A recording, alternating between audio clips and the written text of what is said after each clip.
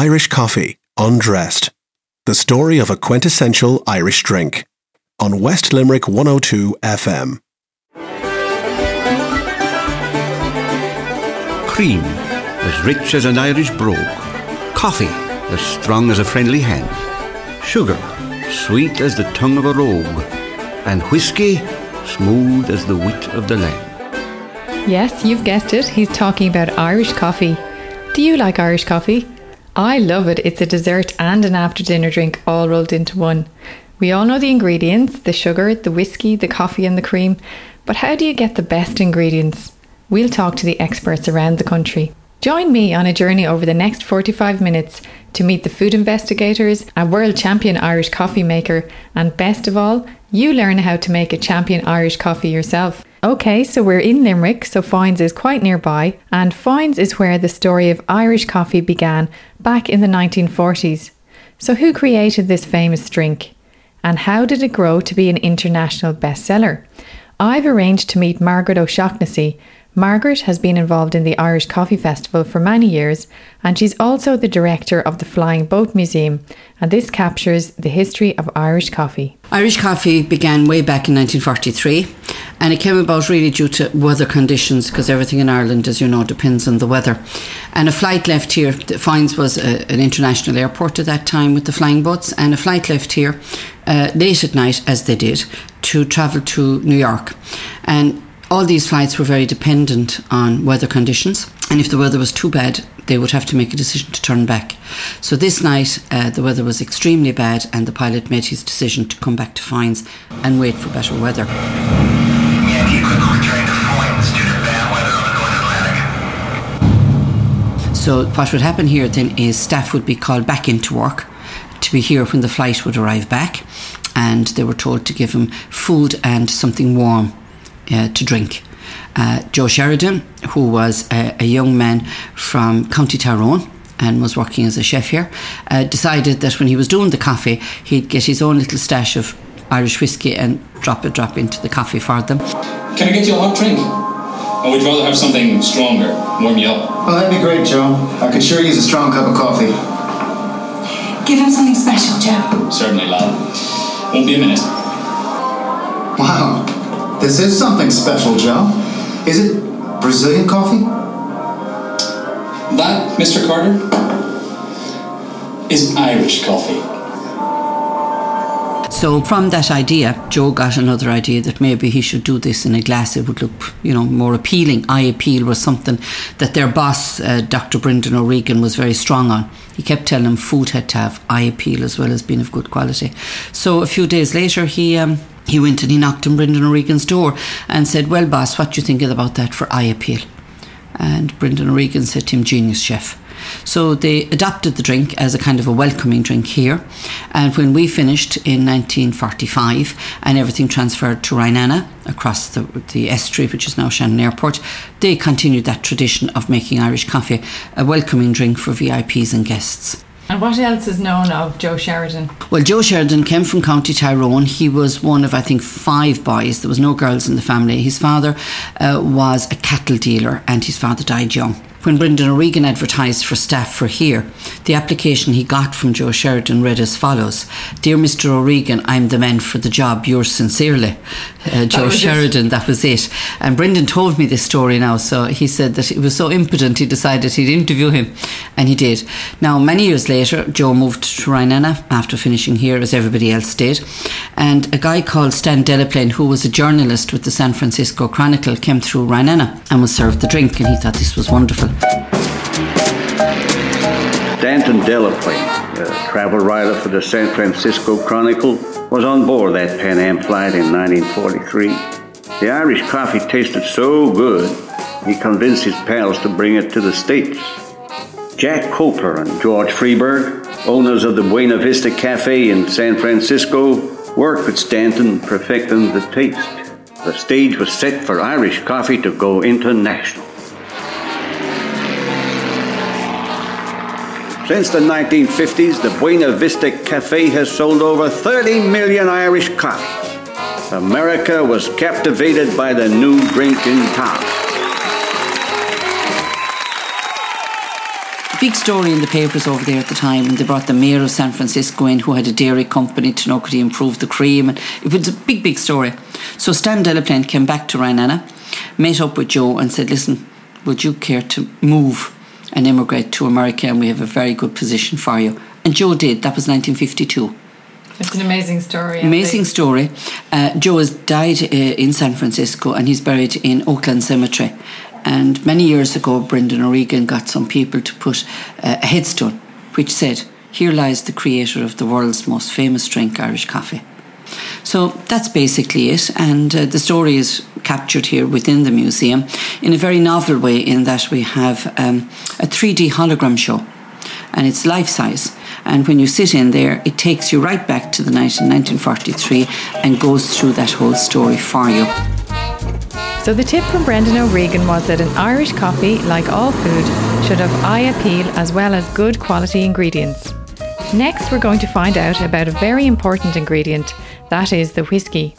We're off down to Dingle, to the Dingle Distillery, where they started distilling whiskey in 2012. And we're going to speak to the resident whiskey expert, Joe Joyce. First of all, the art of distillation is a very ancient one. As we understand it, it goes back to the Babylonians over in Mesopotamia. They were Arabs that lived out in what is now Iraq.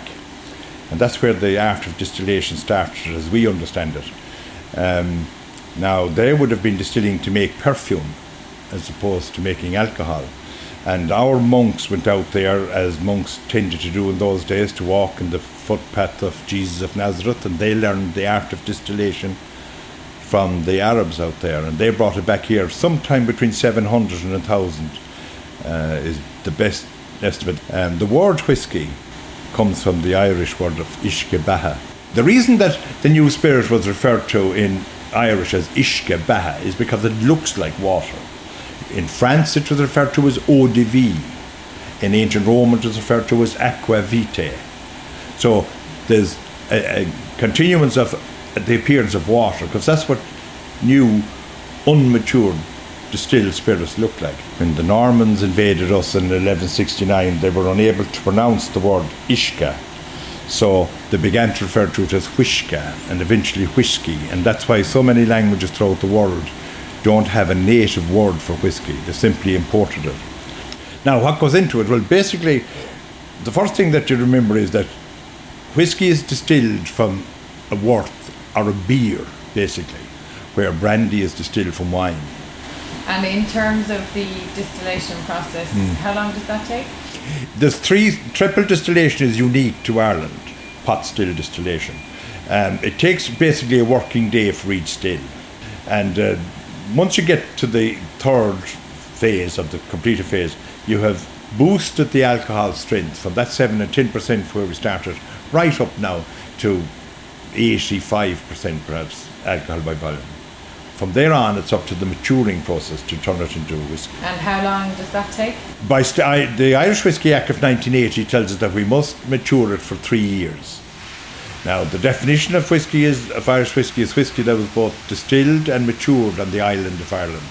So it must go into those oak casks, and there it rests for the 3 years. Does the type of cask it goes into also add to the flavour? Yeah, of course it does, yeah. That's where the essence of the whiskies, where all the character, perhaps you could call it. Now, of course, all the nuances that go to add to the character, the final product, it comes from the grain, and it comes from the soil into which it was grown, and the rain that fell upon it, and the sun that shone upon it, and so on and so forth. Likewise, with all the essences that are within the oak casks have an influence on what the end product is going to be like.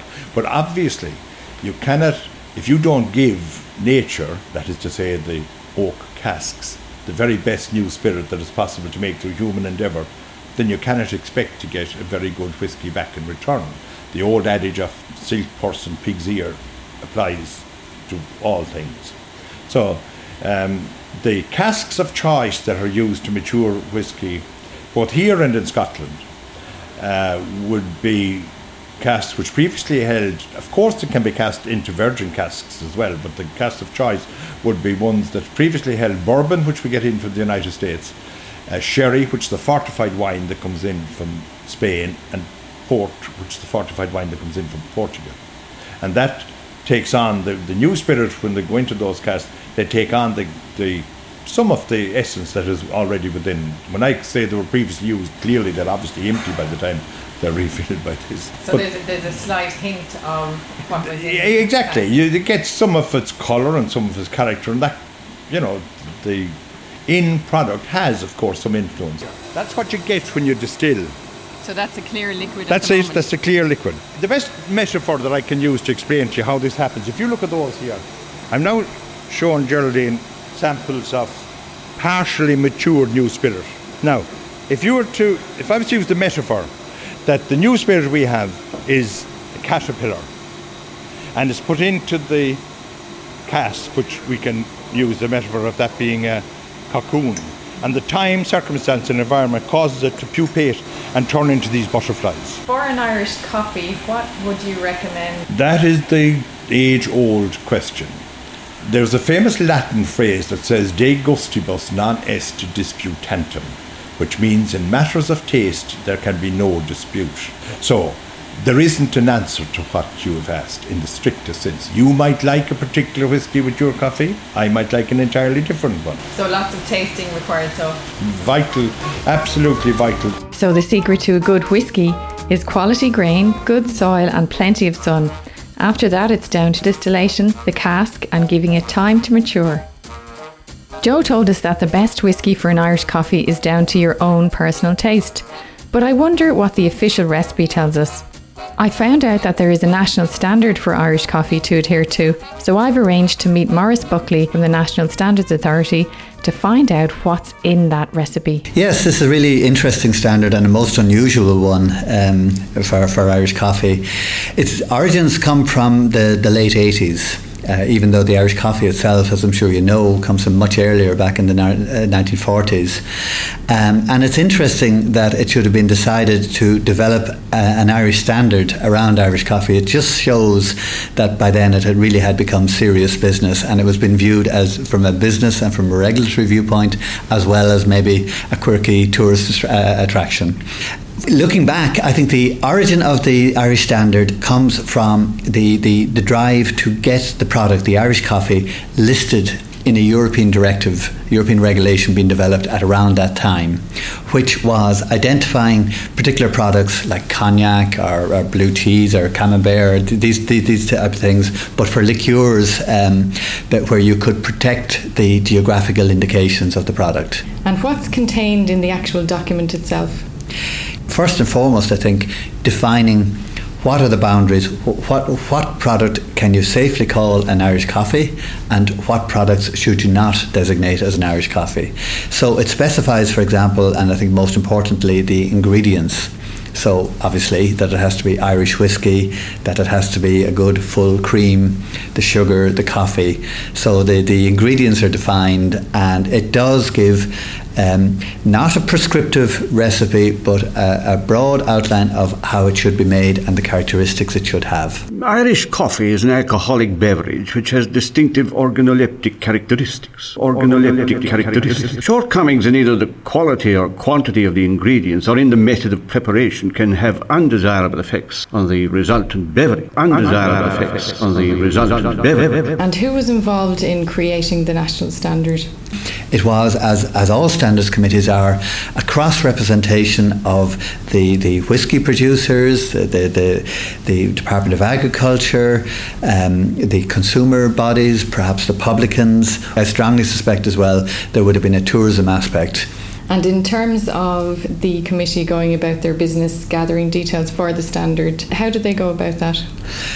Well, if I had been on the committee, I certainly would have driven around the country and tasted every Irish coffee that I could get my hands on, but I wasn't, so I don't know. I imagine the way it would have been that the various members of the committee and the organisations behind them would have brought the expertise involved, and I would imagine there would have been a lot of debate around the boundaries. What different types of whiskey would you allow? What different types of cream? What different types of coffee? So I imagine they went through that process, had long debates on all those issues, and it'd be nice to imagine anyway that there was a few rounds of tasting involved, but I don't have any information at this stage what happened back then in 1988. So in 1988, the standard IS 417 was published, and the recipe is as follows. Use a 200ml stem glass, 35.5 mils of Irish whiskey, 130 mils of coffee, instant or ground, not less than 1 teaspoon of sugar, white or brown, lightly whipped cool cream, none of that low fat stuff. Okay, we've gone to the whiskey man, so next stop is for coffee. I'm off down to Shanagarry to County Cork, to the grounds of Ballymaloo House, to an artisan roastery.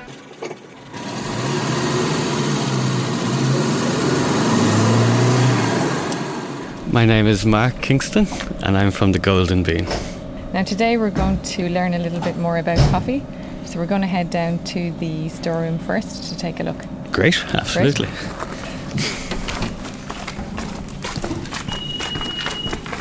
So here we are. This is where we store the coffee. When we're storing coffee, we keep it cool, dry and out of sunlight, which is basically exactly the same thing that you're going to do for your roasted coffee. There's a number of different bags here. Can you describe the bags and what countries they're from? We've got to go around the roastery. Honduras, East Timor. We have a couple of different Colombians. We have a Mexican decaf there. Then we have, I like Guatemalans. We have about 5 or 6 different types of Guatemalan coffees. So now that we're up in the roastery, we brought our beans up. We use, and what a lot of artisanal or smaller roasteries will use, is the drum roaster. So the reason why we do use a drum roaster is coffee beans are particularly dense. We need a really high heat to cook them because we're trying to cook them quite quickly. So basically what we're trying to do is we're trying to keep the beans in the air as much as possible so that we're not burning and singeing the outside whilst leaving the inside raw. Quite a nice sound and a nice rhythm. Can you describe what's happening now? So right now we've dropped the beans out of the roaster. These beans are so hot, if we actually didn't start pushing air up from underneath and agitating them, they would melt this metal and they would warp this metal frame. So now I'm just taking the beans out as they're cooled down to room temperature, a little cooler actually.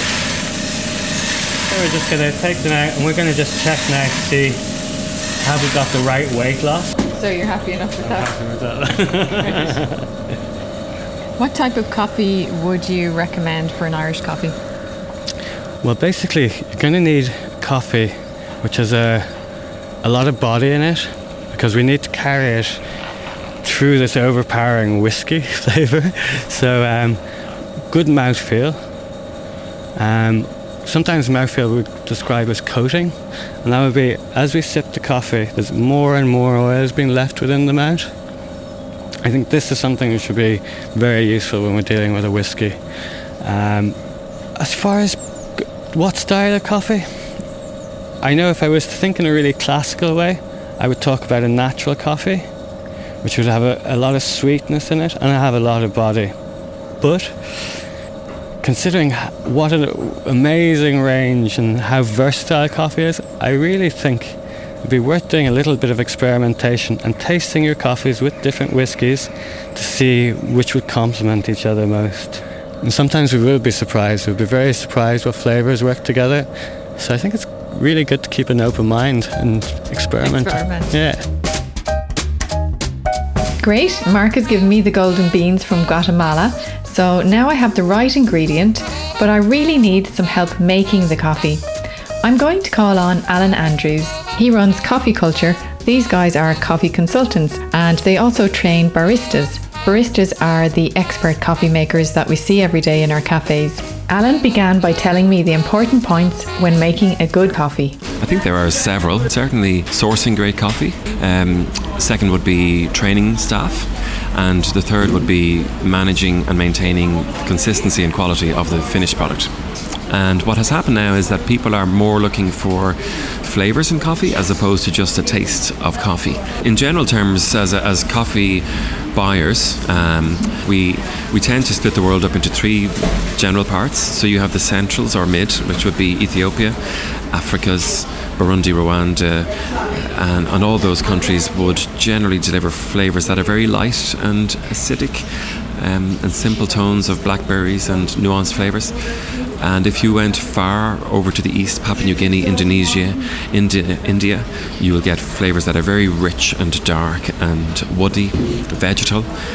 And you might combine both or one of those with something then from maybe something much more over in the west, which might be Guatemala or Brazil, Honduras, Mexico, Peru, all of those countries where the flavours might be more chocolatey and or hazelnutty or almondy.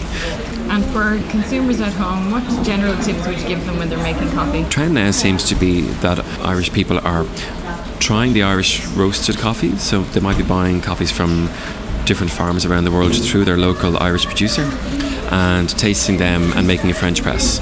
So the key there would be then to use a simple ratio of 60 grams of coffee per litre and then brew your coffee fresh. So grind it as fresh as you can and brew it with that ratio. And if you try that ratio across all of your types of coffee, you'll be able to get a fair indication of what flavours come from what country as you're brewing. And what would you recommend with an Irish coffee? Well, this is a great question because it depends, I suppose, on the person's preference for the type of coffee. What I would not recommend, I guess, would be to go towards the central countries where the coffees are going to be light and acidic and would be very delicate in terms of flavour. So I would go for something very rich and dark, and something from Papua New Guinea or India, and go with a really rich coffee. So we're here in Jane Taylor's cafe in Cork. They have an espresso machine here, so we might just try out making the perfect cup of coffee. Yeah, okay. So we'll bring you through the process, every step that the barista has to go through in order to generate a cup of coffee. So for an Irish coffee, what we would make is a black coffee, and in cafe terms this is an Americano or a black coffee, and all it is a double espresso with the addition of some hot water. So to make that, we'll do our double espresso process. So we'll clean our portafilter or our espresso handle, we'll clean it out, dry it off, take some freshly ground coffee. There's a freshly ground coffee now coming through, and once that is in the handle, we will then level it and tamp it, and then put it into the machine to extract it. But just before we do that, we'll add some hot water to our cup. And now once the hot water is in our cup, then we will add the espresso to the hot water. And all we are doing when we're making Americano is we're adding a double espresso to hot water. And the double espresso addition added to hot water actually comes from the old war times when the American soldiers were in Vietnam and they were drinking strong black coffee, but they didn't like this flavour of espresso, so they added water to it. It's a real simple story. So would you like to taste the Americano? Yes. It looks good and it tastes good. You would say that. So now I know how to make a good coffee, but an Irish coffee is a different matter entirely. What does it take to make an award-winning Irish coffee? Well, Margaret told us earlier there was an Irish Coffee Championship, so let's ask a champion. Colin Whelan was the Irish Coffee Champion 2013-2014. He's been living in Galway for the last few years. Let's ask him about the championship and how to make that award-winning Irish coffee. It's held in Foynes in Limerick every year. Foynes is where the Irish coffee was invented. So every year now they have a nationwide competition to find who can make the best Irish coffee. What did you do to ensure you ended up being the champion? Well, thankfully I worked in a pub in the Dublin Mountains called Johnny Fox's for years, and you would have busloads of tourists arriving at the same time, so you might be making upwards of 90 Irish coffees at one go. So that obviously helped. Then I was a cocktail bartender for quite a while, so I worked a few elements of that into the Irish coffee, but I tried to keep it as kind of faithful to the original recipe as I could. Excellent. So you're going to give us a demo today to show us how to show me how to make Indeed, perfect Irish coffee and give our listeners some tips. Yeah, absolutely. Yeah. So at the moment we're in the beer house in Galway, and I have some fresh coffee brewed A lot of people like to use instant coffee, and it's just really handy to use instant coffee. It tastes just as good. So kind of maybe 2 teaspoons of instant coffee into a heated glass, which we have here. Then 2 teaspoons of sugar. And then onto that you pour your coffee, or your hot water if you're using instant coffee, and stir that until your sugar is fully dissolved. So you have a fairly fancy spoon there. Well, this is just, a very long bar spoon, so you can rap naughty customers on the head when they're giving you guff over the bar. But yeah, so just stir that until the sugar is fully dissolved. Add your whiskey. And then I kind of like a loosely whipped cream. So as you can kind of see there, it's still fairly loose. You don't need to use the spoon to put it onto your coffee because the sugar will already make it float. So you can kind of just pour it straight on and it'll float perfectly. And there you have your perfect Irish coffee. Okay, so I'll give it a try there. Looks good. Thank you very much. Lovely, delicious. Thank you. That's great, Colin. Thanks very much. You're very welcome. Thanks for having me. Good tip there from Colin on getting the cream to float. He makes it sound very easy. Next, I'm off to meet Neely O'Sullivan to find out more about producing good quality cream. Neely is a dairy farmer based down in Kanturk, and he supplies milk to the North Cork Co-op. And they, of course, turn it into cream that we have in our lovely Irish coffees. I'm just down now past Newcastle West and Drumculliher, and I'm going to turn off here now down at Fremont. So I'll be heading towards Kanturk, and that's where Neely's farm is. Can you tell me now where we are and how many cows we have here with us? We're looking up at Knocknanuss Hill where the battle was fought in 1647, and there's around 100 cows. What type of cows they're all pedigree Holstein Friesian. They'd be yielding around 1,600 gallons with maybe around 380 butterfat and about 335 protein. And your farm is about 3 miles outside of Kanturk? 3 to 4 miles outside of Kanturk, yeah. It's down the valley.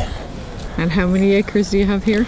Around 100. 100 acres and 100 cows, is 100 cows, yeah. So an acre for every cow? That's right, yeah. And in terms of the cows now, there's obviously 100 of them, but you have names for some of them, have you? There's names for them all. That you have different families. You could have 8 or 10 cows in each family. They'd be offsprings of some of the cows, and I suppose when they'd calve, they're be named. They'd keep the name. So like the Alice family, the Lady family.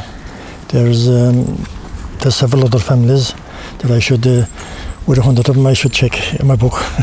And who were the best milkers, or who were the best cows for cream? I suppose the ones with higher butterfat, and but like ours would be milking.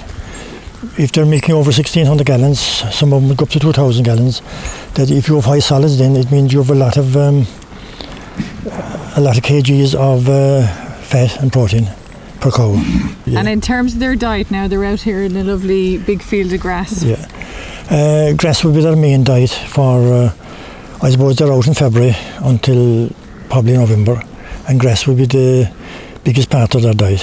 And if you can have the grass young and short, you'll get higher solids. Very good. So we might head up to the milking parlour to look at the we can up there. We can, yeah.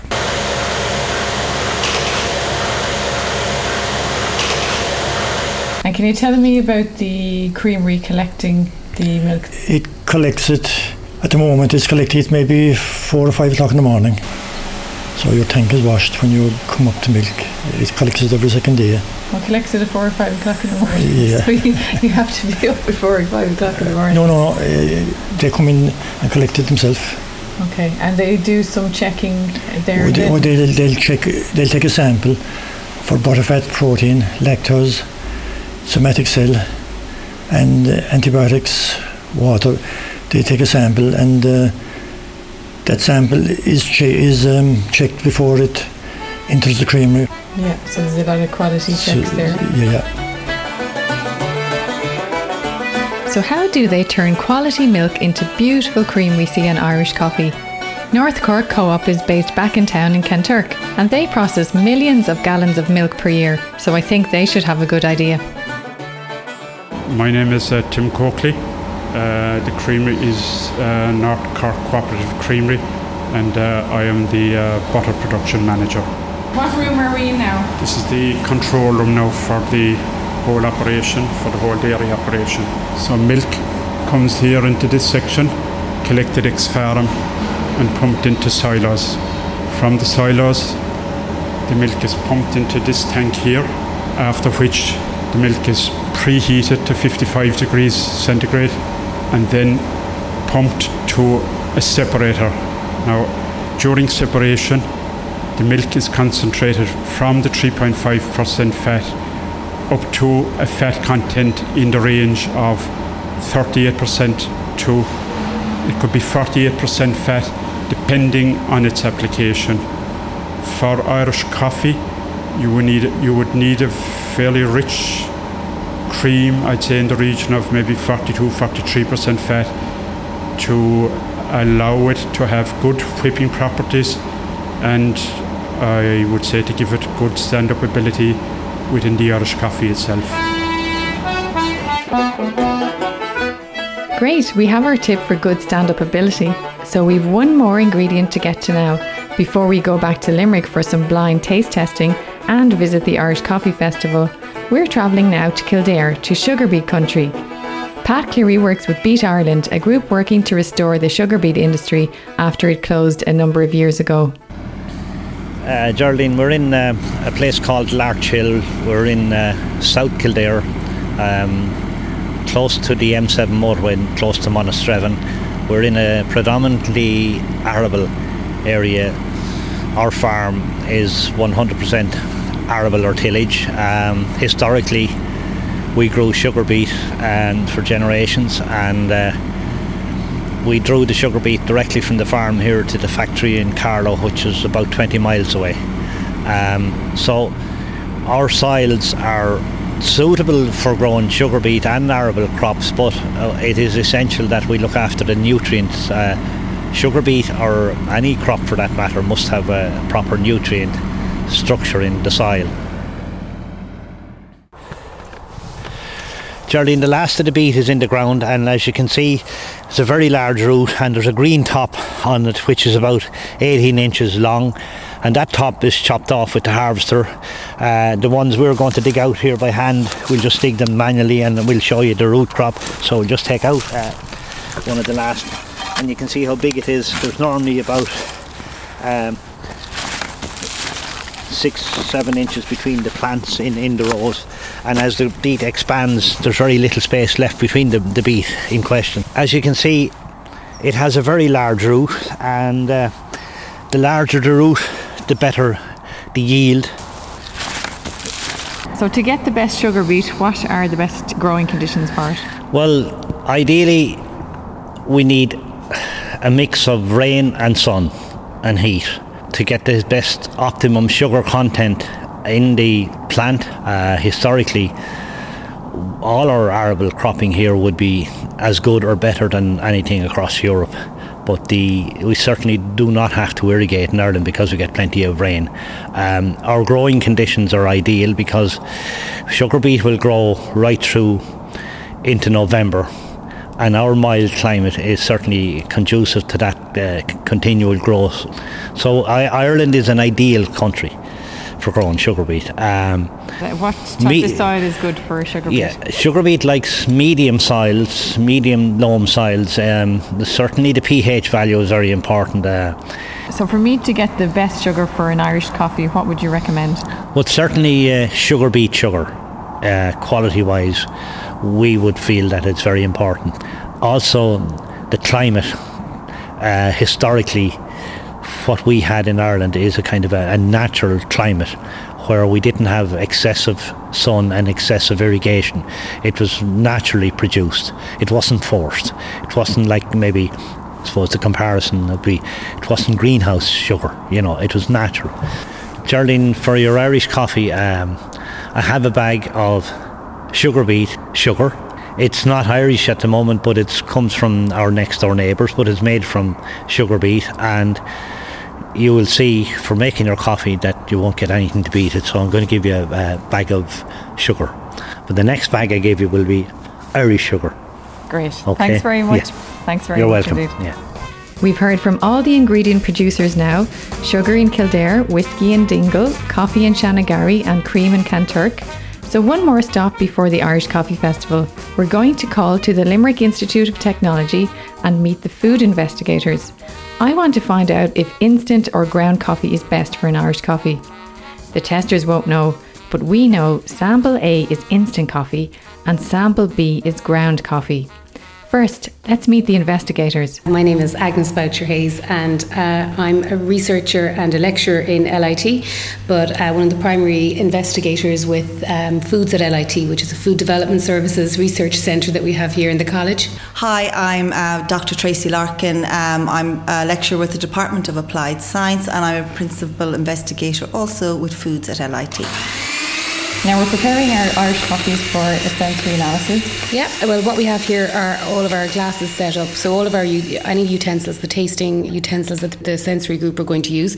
So we've those set up. We have a standardised recipe that we're going to vary different ingredients in it to see if the sensory and to see how those variants impact on the sensory group's perception of flavour. In terms of the sensory analysis, can you explain to us what that means? Yes, so what we're going to do is we have a panel of 10 people, and they are now, when they come in, that we're going to put them sitting into white booths to take away any other sensory aspects in the environment, and then we're going to bring in the Irish coffees and we're going to present them with the different Irish coffee samples. Sample A, and I liked it very much. I give it 8 as a score.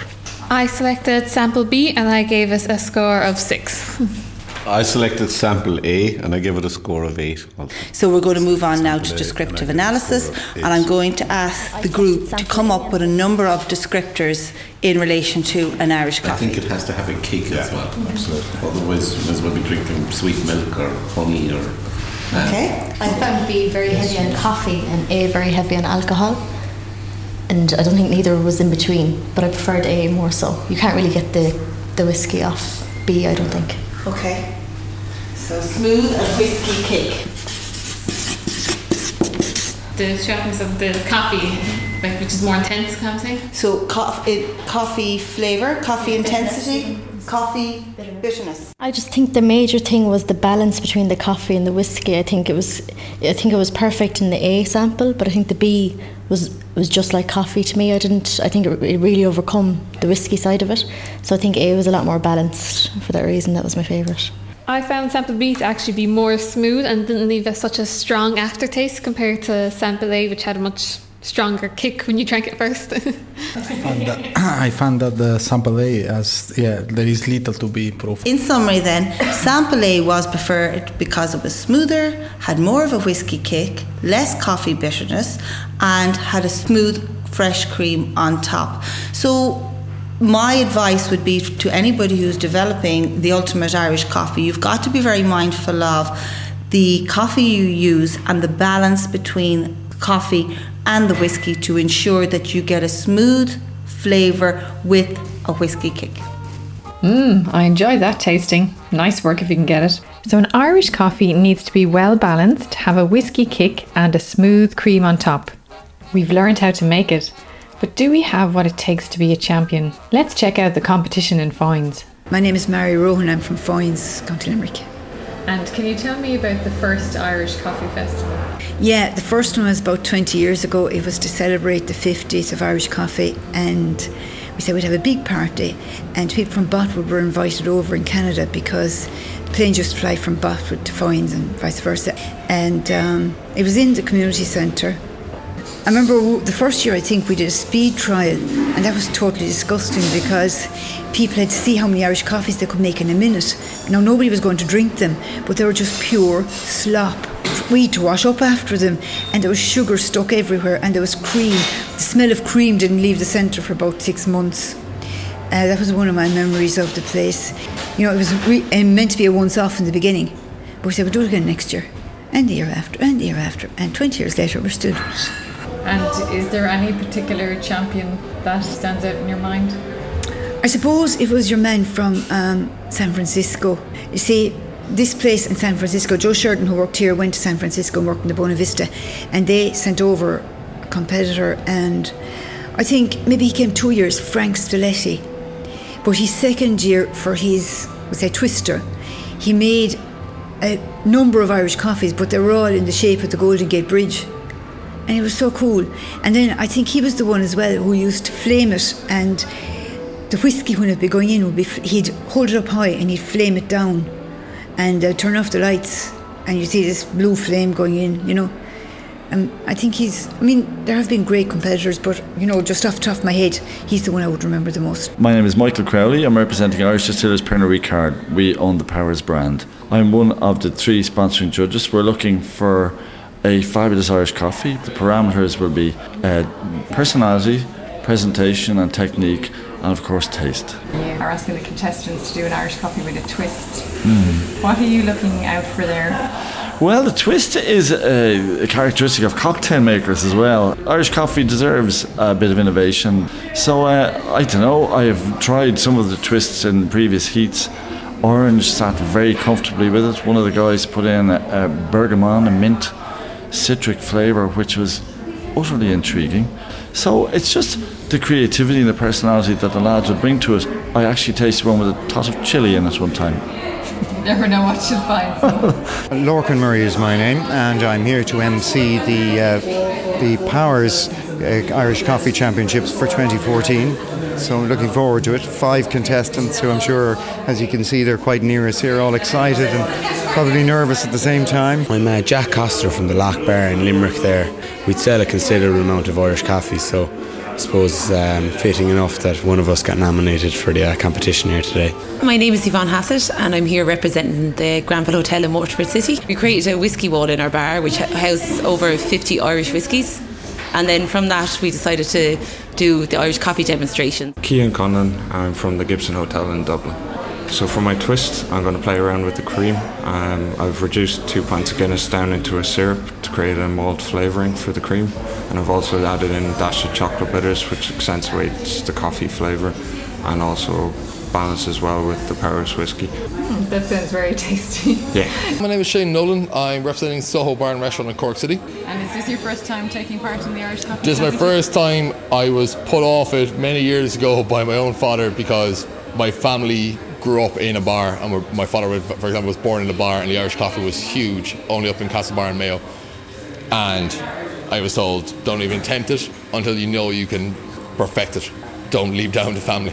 So, Faker McKenna, representing Taft's Bar in Galway City, taking part in the Irish coffee making competition. And in terms of the twist then, what are you going for? Yeah, I'm going to just go for it's pretty much simple. I'm not going to go off the beaten track too much. I'm just going to do like a little bit of vanilla syrup, so I'm going to be a vanilla twist on it, and then I'm going to, in Taft's on St. Patrick's Day, we sell Irish coffees with green cream, so I have some green cream. I'm going to whip up some green cream and float that on top, like so.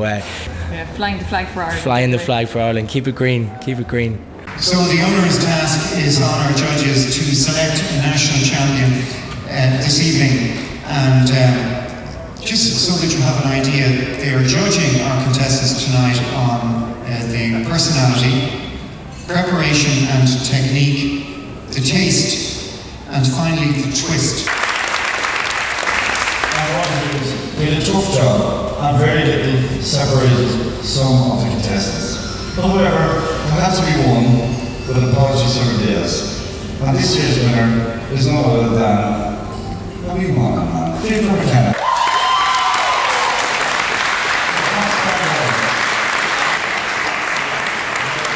So, how does it feel to be the Irish coffee champion? It feels good now, in fairness. Yeah, very good. Appreciate it now. Yeah, it went well. Competition was stiff. Definitely was. Like, the lads were on the ball, you know, so the judges, I'd say, had a hard time, but delighted to come out on top now, in fairness. Yeah, feels really good. My quest has come to an end. The producers have revealed the perfect ingredients. We've learned how to make a champion Irish coffee. Now it's time to sit back and savour the moment. Slánta. Slánta. Here's looking at you, kid. Irish Coffee Undressed was produced by Geraldine O'Sullivan. This programme was funded by the Broadcasting Authority of Ireland with a television licence fee.